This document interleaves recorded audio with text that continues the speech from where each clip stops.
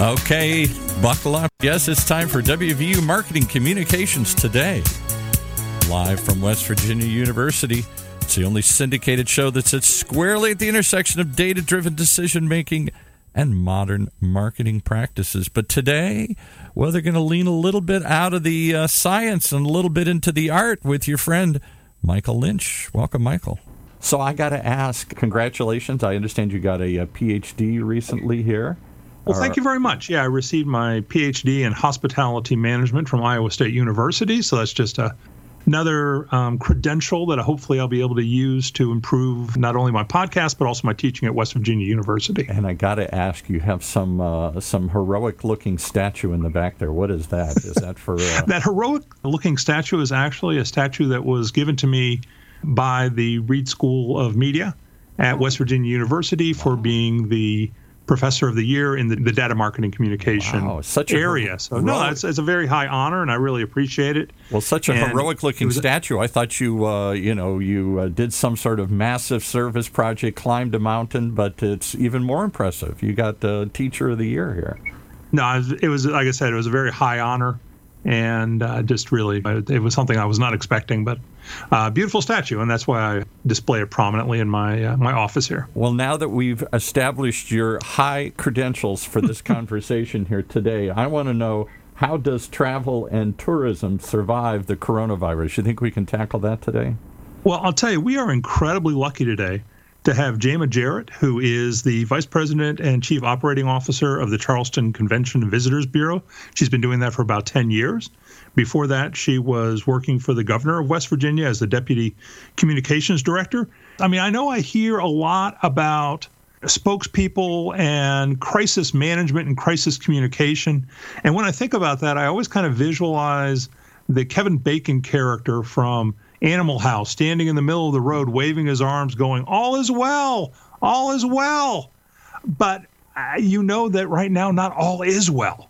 But we're going to get Jayma's help, and she's going to help explain to us not only some of the things that are important to crisis management communication, but how that affects particularly the Charleston Convention and Visitors Bureau. So, Jayma, let's start out with what exactly is a Convention and Visitors Bureau, and how does that differ from, let's say, a DMO? I hear CVB, DMO, MOUSE. I mean, what are all those letters mean? First of all, thank you for the invite and having me on the show today. It's much appreciated, and as you mentioned, this is a very important and timely topic. A Convention and Visitors Bureau, or a CVB, as most of us in our world refer it to, is a tourism or destination marketing organization.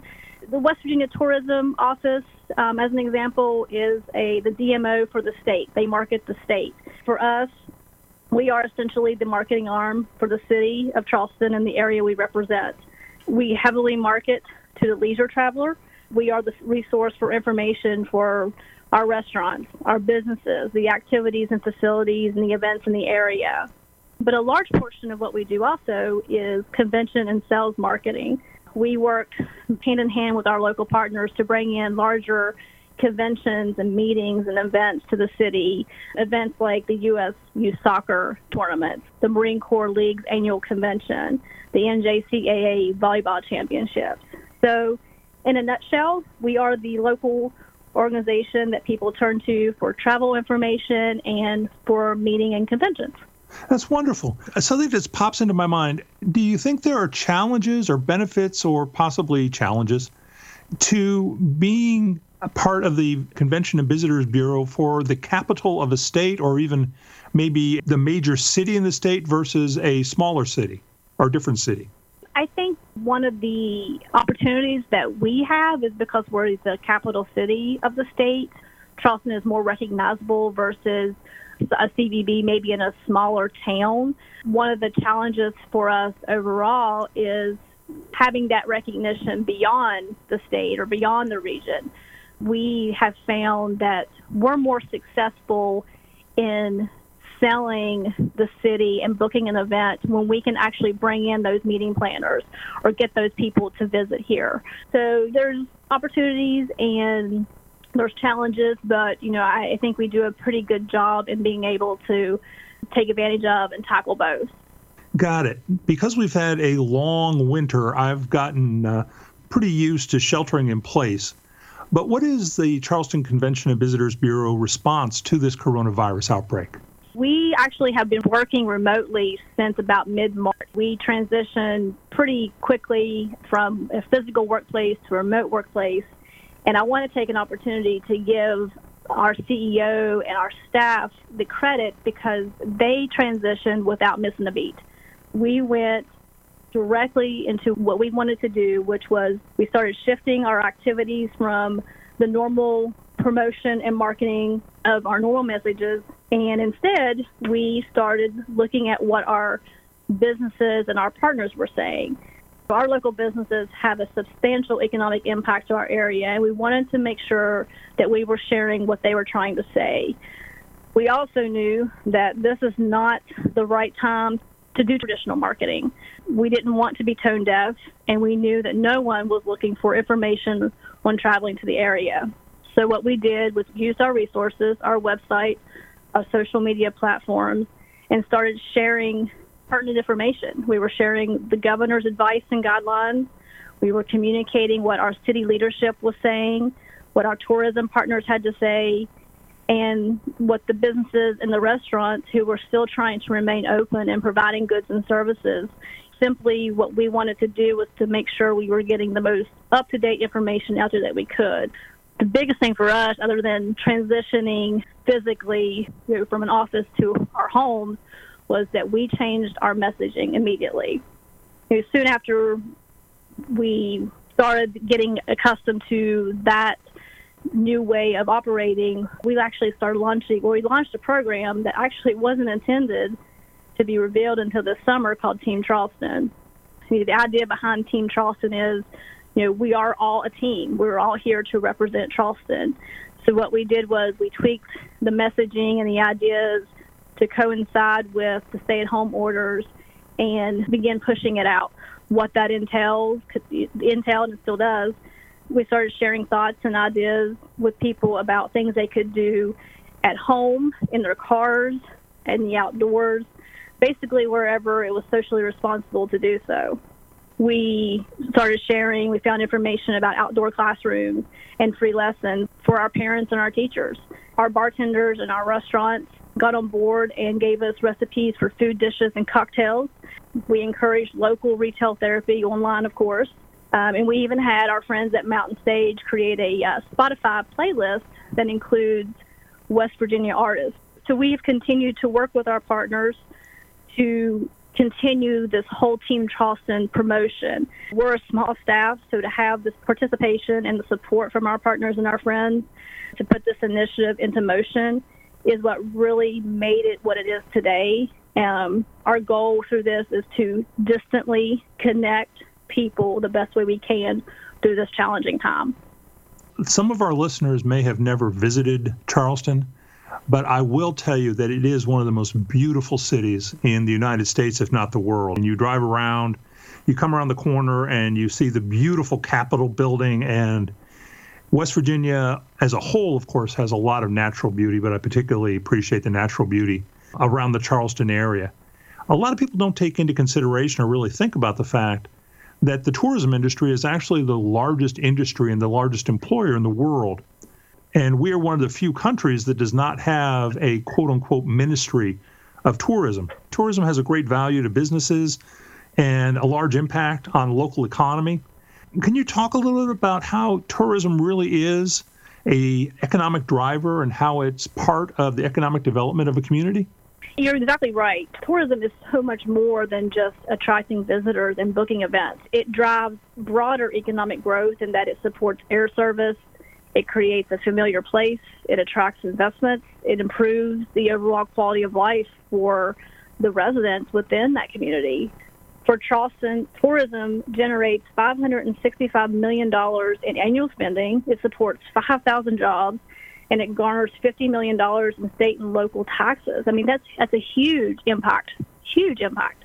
And we've also benefited from tourism and have seen great infrastructure growth. Since 2013, the city has realized more than $300 million in public and private tourism infrastructure improvements. If you're familiar with the Charleston area, we have a facility called the Charleston Coliseum and Convention Center. It went through a $100 million renovation and expansion project over the past several years. It's going to make a huge impact on our city moving forward. The city was in need of a multi-sports complex, and with county leadership and city leadership and investments, we were able to create an $18 million sports complex in the area. So it goes on and on. It's not just about the people coming here. There's a trickle effect that supports our local businesses. It stimulates development for our restaurants and our retailers, and it helps the overall livelihood of the city that we live in. So again, getting back to why we want to support our local businesses and partners during this time, they're the backbone of this community. They help create the sense of place for our residents and visitors alike. We're going to need that familiarity and physical presence as we start to rebuild and market post-crisis. So we're doing all we can do now to promote and support them, because they and their customers and the people that we're bringing here, it's going to be vital to us to survive. I mentioned what I love about Charleston, which is the natural beauty. Just really quickly, just briefly, what is it that you love about Charleston? What is that makes it so special to you? Well, it's funny. I'm actually sitting in my car, and the trees are in bloom. And it's kind of cheesy maybe, but to be able to sit here and see life coming back into the city, given the circumstance that we're in, it provides hope.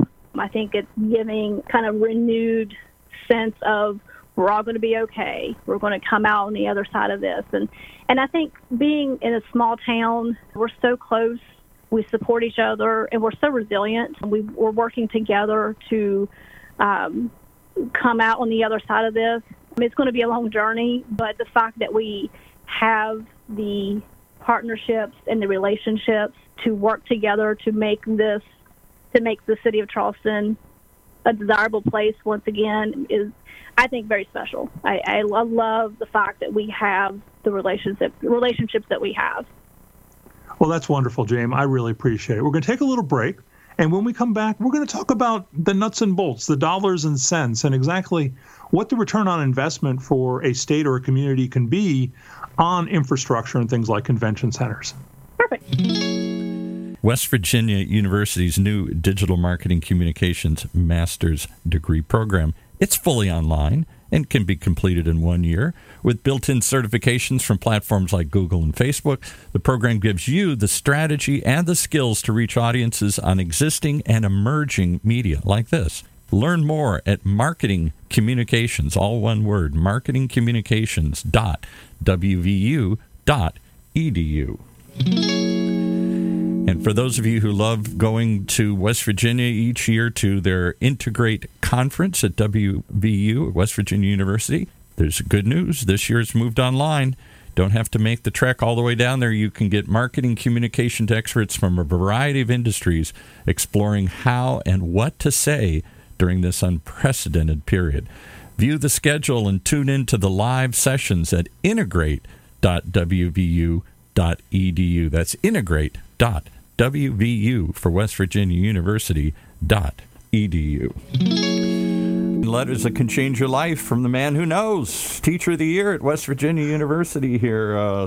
Tell me the school again here, because I know there's lots. It's the Reed School of Media, and it's the Department of Data Marketing Communication. You have the Integrated Marketing Communication Department and the Data Marketing Communication Department, and actually there is another aspect of the Reed School of Media that's going to be growing pretty quickly also. So that one is on its way. And I believe that's digital, but I don't hold me to that. But I think digital marketing communication is the next thing that's coming down the pipe. You're going to cover all the bases here on this show and others coming up. Well, maybe your guest, we can get her to be a guest speaker at the school there. Well, actually, Jema is a graduate of the IMC program at West Virginia University.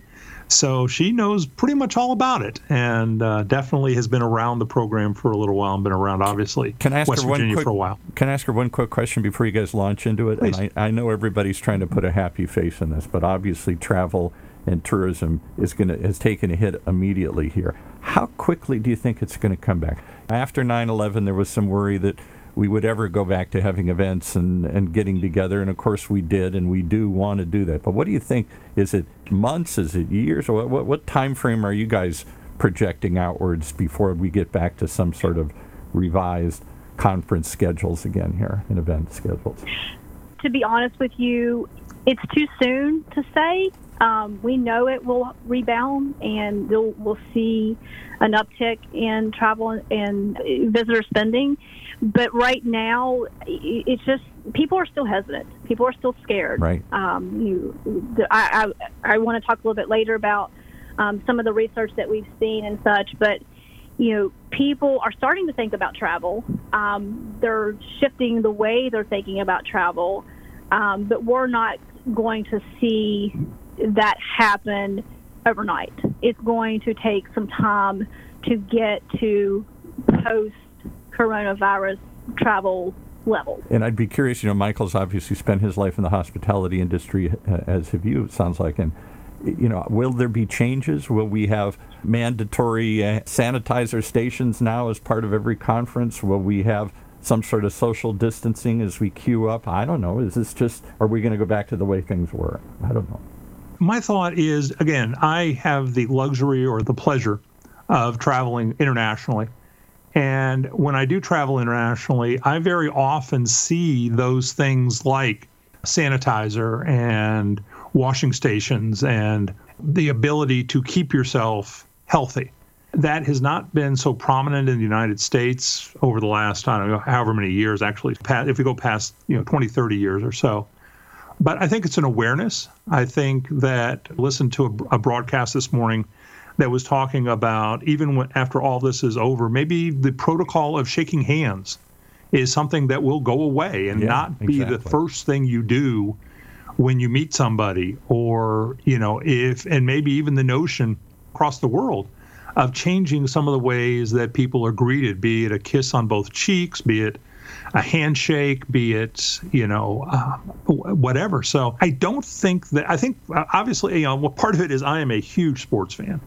So the notion of not being able to go to a baseball game, not being able to go to a football game, not being able to sit in a large crowd like that is a very disappointing sort of thing to me. I think a lot of people share that. And I think once we get past this highly infectious disease, the social distancing is going to go away, but I think the awareness is not going to go away. It's like anything else. When something like this happens, you try to get back to what you consider to be your normal as quickly as possible, but you get back to that normal with the awareness of what happened, the awareness of, you mentioned 9/11 before. You try to get your life back to normal as much as you can, but you do have that look in the corner of your eye as to somebody who might be acting suspiciously. Or actually, I'll give you a perfect example. I live in Chicago, and before 9/11, there were not the signs all over that said, if you see something, say something. Right. Now there is. We didn't have to take our shoes off when we got on a plane before. Lord. All those kinds of things. I remember the days when you just drove up to the front of the airport, walked through the door, and onto the plane. Yeah, exactly. And everybody walked up to the gate with you and waved at you as you walked up the runway. Absolutely. And all that kind of stuff. And they really didn't even check for guns or anything else. There are people that, you load it, you get an airplane with a gun in your pocket. And then we had a lot of these people hijacking airplanes to Havana and that sort of thing. So they started checking, putting up metal detectors little by little. So what does your guest see at the Charleston Convention Center? Are you going to do more online check-in, for example, less where people have to touch something? People are talking about automatic, I don't want to hand you my credit card, I want to swipe my credit card, or I want to do it electronically so it conveys the information. Anything that reduces the number of times I'm coming in contact with somebody. What do you think? I know our partners, like our hoteliers and the retailers and the Coliseum, they're starting to have those discussions. How do we make it safer for that traveler? In the research that we've been looking at, just like Wi-Fi was in high demand about a decade ago, people are now going to want those hand sanitizing stations. They're going to want to know how the facility has been cleaned. I mean, you're right. There's going to be a shift in thinking and what people want. Again, we're not going to have a normal, what we're used to kind of travel experience anymore. and it's going to be the responsibility of the DMOs, the CVBs, the hotels, and everyone who plays a part to make sure that we're aware of what the traveler wants and that we accommodate that. Because if they don't feel safe, they're not going to come visit. Exactly. Well, I think we have a secondary layer here. Not only do we have the personal safety issue that was really brought to our front of our minds versus events like 9/11, but now the health safety issue also. But kind of expanding on that, Jayma, what do you think the future of travel and tourism is going to really look like? And what do you think people are going to expect, not only from the return on investment of building facilities, but also in general when one comes to a city? What do you think they're going to expect out of a Convention and Visitors Bureau? Well, I think from a convention side, people are still going to want to meet. Again, it's not going to be immediate, but there's still that desire for human interaction. The good news for us is that we're more of a smaller town. We attract the regional meetings and events. Instead of a national convention being held in Nashville, Orlando, the organization may look to us to schedule here instead, because we're also a secluded, more rural area and state. And geographically, we're located within a day's drive of the majority of the population, and we're affordable. So again, the objective for us as a DMO is to make sure that we're communicating all these points, that we're safe, that we're healthier, that we are putting protocols into place to make sure that things are clean, that people have the ability to access the hand sanitizing stations. Are we going to put temperature checks in place? Travelers are looking for destinations that have recognized this crisis and that are taking an ongoing approach to making sure that we're keeping everyone safe and healthy. I think that's a really interesting point. I'll let you guys wrap up here because we've got to go to the next show, but I never thought of that. Traditionally, conventions have always gravitated towards Chicago, L.A., New York, Vegas, huge markets, because there's a lot to do then. There's a lot of people, and that's the excitement. Now, we may not want to go to those big crowded places, crowded airports, crowded cities. We may want to go to something where there is physically more space. It's easier to get in and out of, and that may be the next tier markets like Charleston. I never thought of that. Yeah. Well, I tell you, Jayma, I really appreciate you joining us today. I think that our topic today is very timely, very important. And, I am a witness. I believe Charleston is one of the most beautiful, most friendly towns in all of America. And again, thank you so much for your time today, and thank you for joining us. Thank you very much for having me. You've been listening to WVU Marketing Communications Today, brought to you live from West Virginia University, a weekly program that sits at the intersection of data-driven decision-making and marketing practice, only on the Funnel Radio Network, for at-work listeners like you.